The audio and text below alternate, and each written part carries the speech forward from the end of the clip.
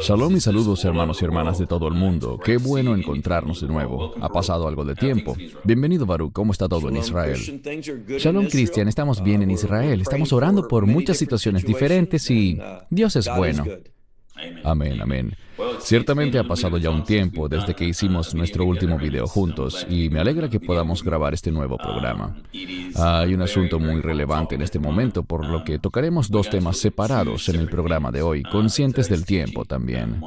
Pero antes de todo, quiero, en primer lugar, mencionar brevemente que nuestras oraciones y nuestros pensamientos están con el pueblo de Ucrania, por supuesto pidiendo la protección de Dios sobre ellos. Y es interesante, estaremos revisando algunas láminas dentro de un minuto, Baruch, pero varias personas nos han contactado manifestando su miedo. Sienten mucho temor, pues vemos que el mundo en general está en caos absoluto. No solo lo que está pasando en Ucrania, sino que hay problemas en todas partes del planeta. El clima está causando estragos y ni hablar de la pandemia que sigue afectándonos. Así que, de alguna manera, y me refiero a los creyentes que realmente sienten miedo, especialmente ante las últimas noticias que hablan de un potencial conflicto nuclear.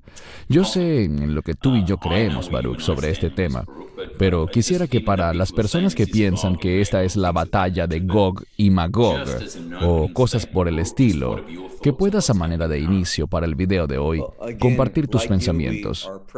Bien, tal como dices, nuestras oraciones, pensamientos y preocupaciones están con el pueblo de Ucrania, rogando y esperando que esta situación no escale hacia otras regiones. Pero esta ciertamente no es la guerra de Gog y Magog. Esa guerra tendrá lugar después del rapto. Así que si eres un creyente, no debe preocuparte si estarás en este mundo para cuando llegue esa guerra. También sabemos que esa batalla de Gog y Magog es conocida como la batalla de Armagedón. O sea, al final terminará con esa batalla y creo que ambos coincidimos en la recomendación. No tengamos temor. Entendamos que Dios es soberano. Dios nos fortalece. No debemos temer, sino caminar en fe y creer que esto traerá una gran oportunidad para compartir y difundir entre la gente la verdad bíblica. Alegrémonos, sirvamos a Dios, démosle gloria y confiemos que Él nunca nos dejará ni nos abandonará. Amén, bien dicho. Y quisiera, sin embargo, que mirásemos algunas láminas, porque creo que hay una agenda oculta detrás de esto. Pero compartiré mi pantalla y empezaremos a mirar las láminas ahora. Muy bien, estaremos observando algunos artículos extraídos de un par de periódicos en Internet. Rusia rechaza la ocupación israelita de altos del Golán sirios, mientras las relaciones en cuanto a Ucrania se tornan más amargas. Voy a mostrar algunos artículos más. Rusia envía aviones de guerra a Siria para efectuar gigantescos ensayos navales en el mar Mediterráneo. Israel vigila de cerca la guerra en Ucrania. Análisis. Las fuerzas de defensa de Israel estudiarán videos publicados en redes sociales, así como la fuerza militar usada en ambos lados, con el fin de prepararse mejor para la próxima guerra en la que estará involucrada. Quiero mostrarles este mapa muy rápidamente. Quizá esta sea una de las razones por las que las personas tienden a apresurarse quizás un poco, a considerar, a interpretar esto así antes del tiempo debido. Aquí, por supuesto, vemos que Rusia está arriba, debajo está Ucrania, y justo debajo de ellos vemos primero a Turquía, que sabemos que no es amiga de Israel, y que también sabemos que está muy bien relacionada con Rusia. Y luego al final vemos al gran premio aquí, Israel. Así que me gustaría saber, Baruch, si tienes algún comentario, pues si bien no estaremos aquí para Gog y Magog, ¿ves que potencialmente quizás esto esté preparando el terreno para lo que vendrá en el futuro? Ciertamente, esto busca traer inestabilidad. Debemos anticiparnos a dos cosas. En primer lugar, algo que la gente no ha estado hablando últimamente por esta causa es Irán.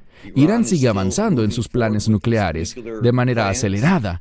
Mira nada más los reportes de las noticias israelíes de hace 2 semanas, en los que el gobierno de Israel está muy preocupado por cómo Irán continúa avanzando y nadie hace nada al respecto. En segundo lugar, no solo Irán, sino que veremos una coalición de naciones, y muchas personas consideran que lo que está ocurriendo aquí es una nueva configuración de aliados y enemigos y ese tipo de elementos, de lo cual lo que salga al final puede ser profundamente alarmante. Pero, insisto, inestabilidad, sufrimientos, dolores de parto, utilizando términos bíblicos, todas estas cosas deben esperarse. Y como con frecuencia hacemos, hablamos de Lucas 21-28. Cuando empiecen a ver que estas cosas ocurren, levanten sus cabezas y alégrense, porque su redención está cerca. Estas cosas deben ocurrir. No debemos entrar en pánico por ellas. Debemos comprender que Dios las usará para sus propósitos. Permanezcamos fieles y cumpliendo con lo que la Escritura nos ordena cumplir. Amén. Y creo que es muy adecuado que leamos esta escritura en Mateo 24, del 6 al 8, en la que el mismo Señor dice: ustedes oirán de guerras y rumores de guerras, pero procuren no alarmarse. Tales cosas deben suceder, pero todavía no es el fin. Nación contra nación se levantará y reino contra reino. Habrán hambres y terremotos en varios lugares. Todo esto será el inicio de los dolores de parto. Aquí claramente el Mesías mismo nos dice que no debemos alarmarnos. Estas cosas deben suceder, pero el final todavía está por venir.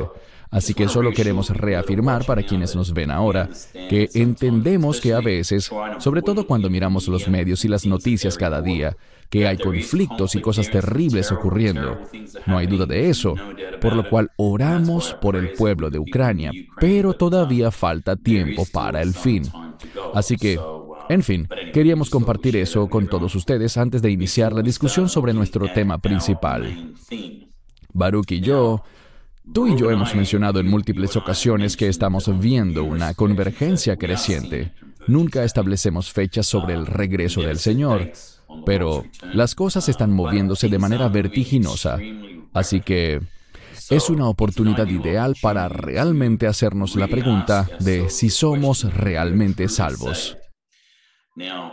Puede que hoy luzca como un tema algo controversial, pero como dije, lo que importa no es mi opinión, sino lo que Dios nos dice en su palabra. Esperamos que te hayas edificado con el mensaje de hoy y lo compartas con otros.